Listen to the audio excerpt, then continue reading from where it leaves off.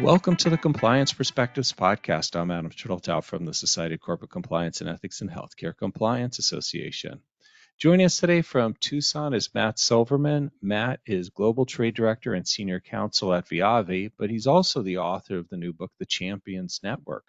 Matt's been a frequent speaker about how to set up champions or ambassadors programs at our conferences, so we're happy to have him here. And Matt, let's get into it. When we were discussing potential areas to discuss today, you suggested keeping champions engaged as a topic, which I think it's great because a champions network only works if the people you recruit are really engaged and active. How big a problem is lack of engagement typically?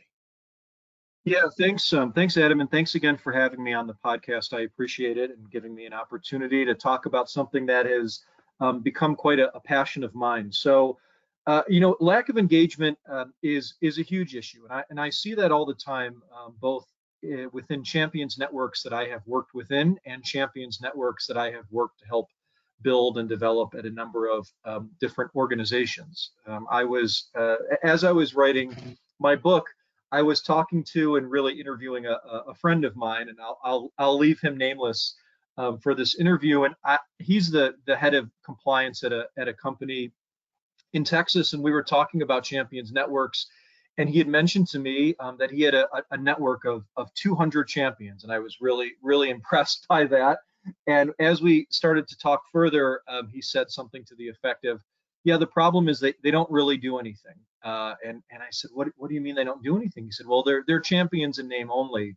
We've hired them on, we've trained them, but really I don't get a lot back from them." And it's not really the champion's fault usually in that situation. It's the responsibility of the champion network leader to make sure that the people that you're bringing on to be champions and that you're taking the time to train, maybe you've developed a budget, you've put together a structure.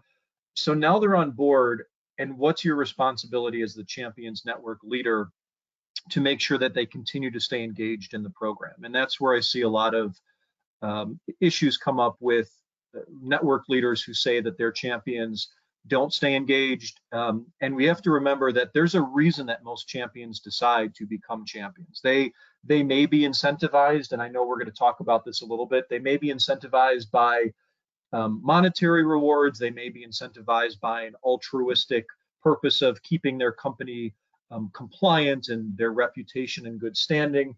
There's all different ways and reasons that champions become champions, and you have to kind of remember that and find ways to keep those champions engaged and focus on those goals that were the reason that they joined in the first place. So I know we're going to get into some of these topics today, but really it's the ability for champions to see the impact of their work, the ability to incentivize champions in some ways, the ability to provide access to career development opportunities. These are just some examples of the ways that sometimes network leaders forget to incorporate into their champions network to ensure that their champions do in fact stay engaged. So it's a big part of champions network development, the engagement piece.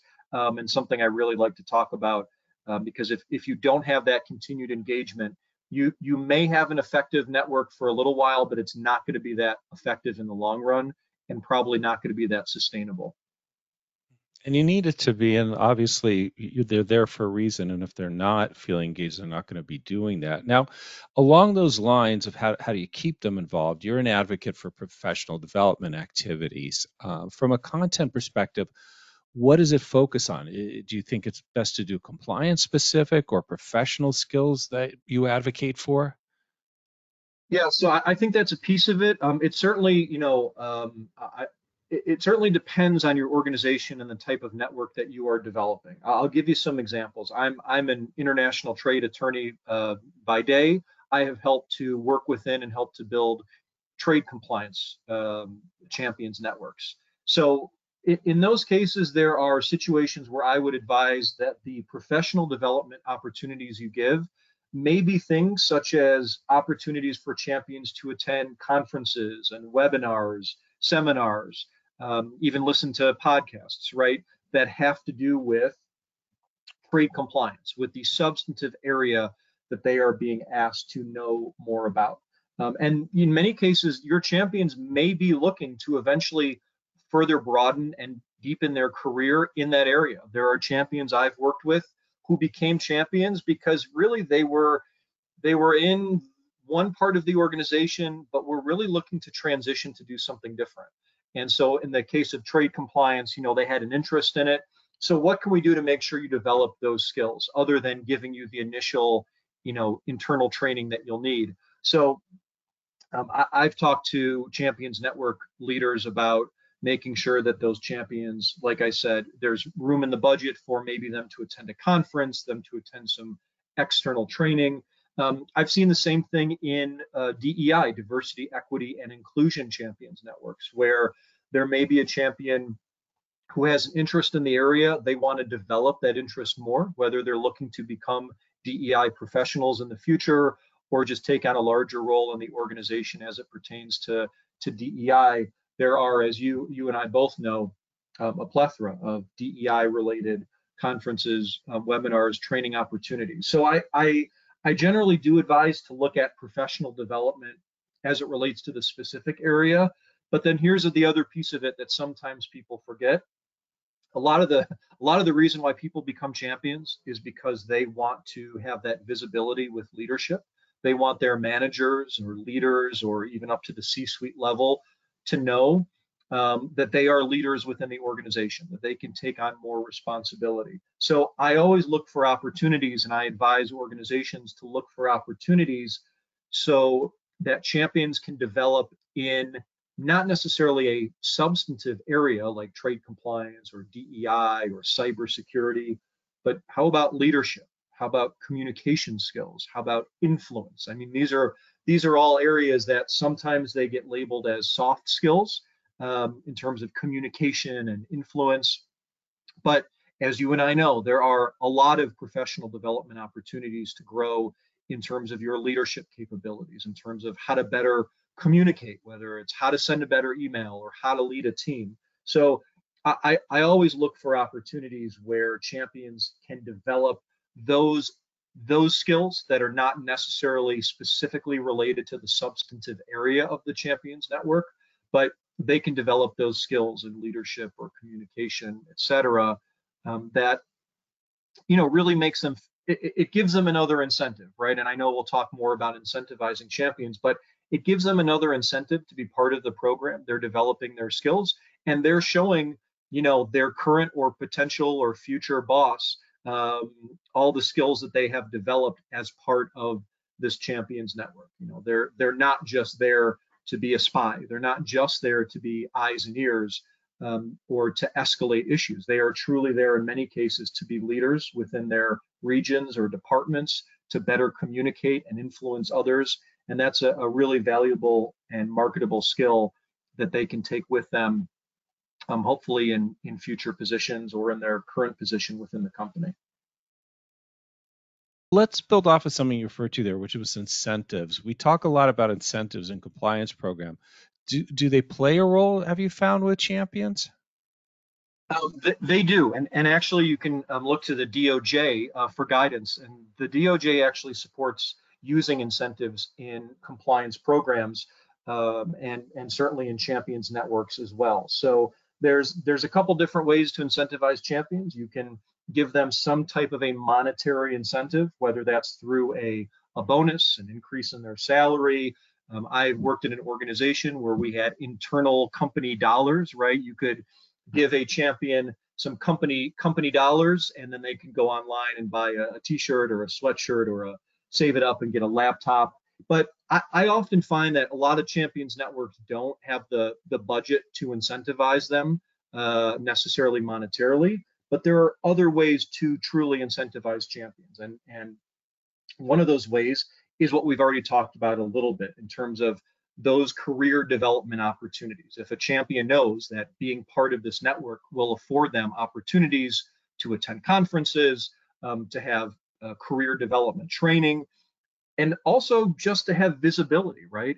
If you have a champions network and there are senior leaders, maybe even up to the C-suite, who are involved in that network, and they see the champions who are part of that network, it's an incentive. It's an incentive to anyone within the organization to be a champion, because they know that leadership within that organization has visibility to them. They're learning their names, knowing who they are, seeing that they're playing an integral role in compliance within the organization. So a lot of people look at incentives purely monetarily, and you have to remember there are monetary and non-monetary incentives um, to being a champion.